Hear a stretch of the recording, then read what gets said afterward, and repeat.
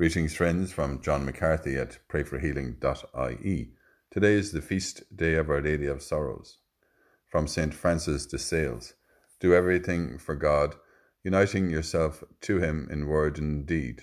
Walk very simply with the cross of the Lord and be at peace with yourself. Today's Gospel is from John. Near the cross of Jesus stood his mother and his mother's sister, Mary, the wife of Clopas, and Mary of Magdala. Seeing his mother and the disciple he loved standing near her, Jesus said to his mother, "Woman, this is your son." Then to the disciple he said, "This is your mother." And from that moment the disciple made a place for her in his home.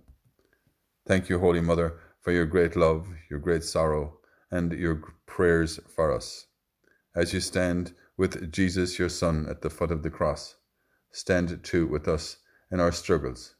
Grant us a deep faith in the Eucharist and help us to stand with those who are suffering and carrying heavy crosses. Our Blessed Mother, Queen of Heaven, pray for us as we pray together and say for one another. Hail Mary, full of grace, the Lord is with thee. Blessed art thou among women, and blessed is the fruit of thy womb, Jesus. Holy Mary, Mother of God, pray for us sinners, now and at the hour of our death.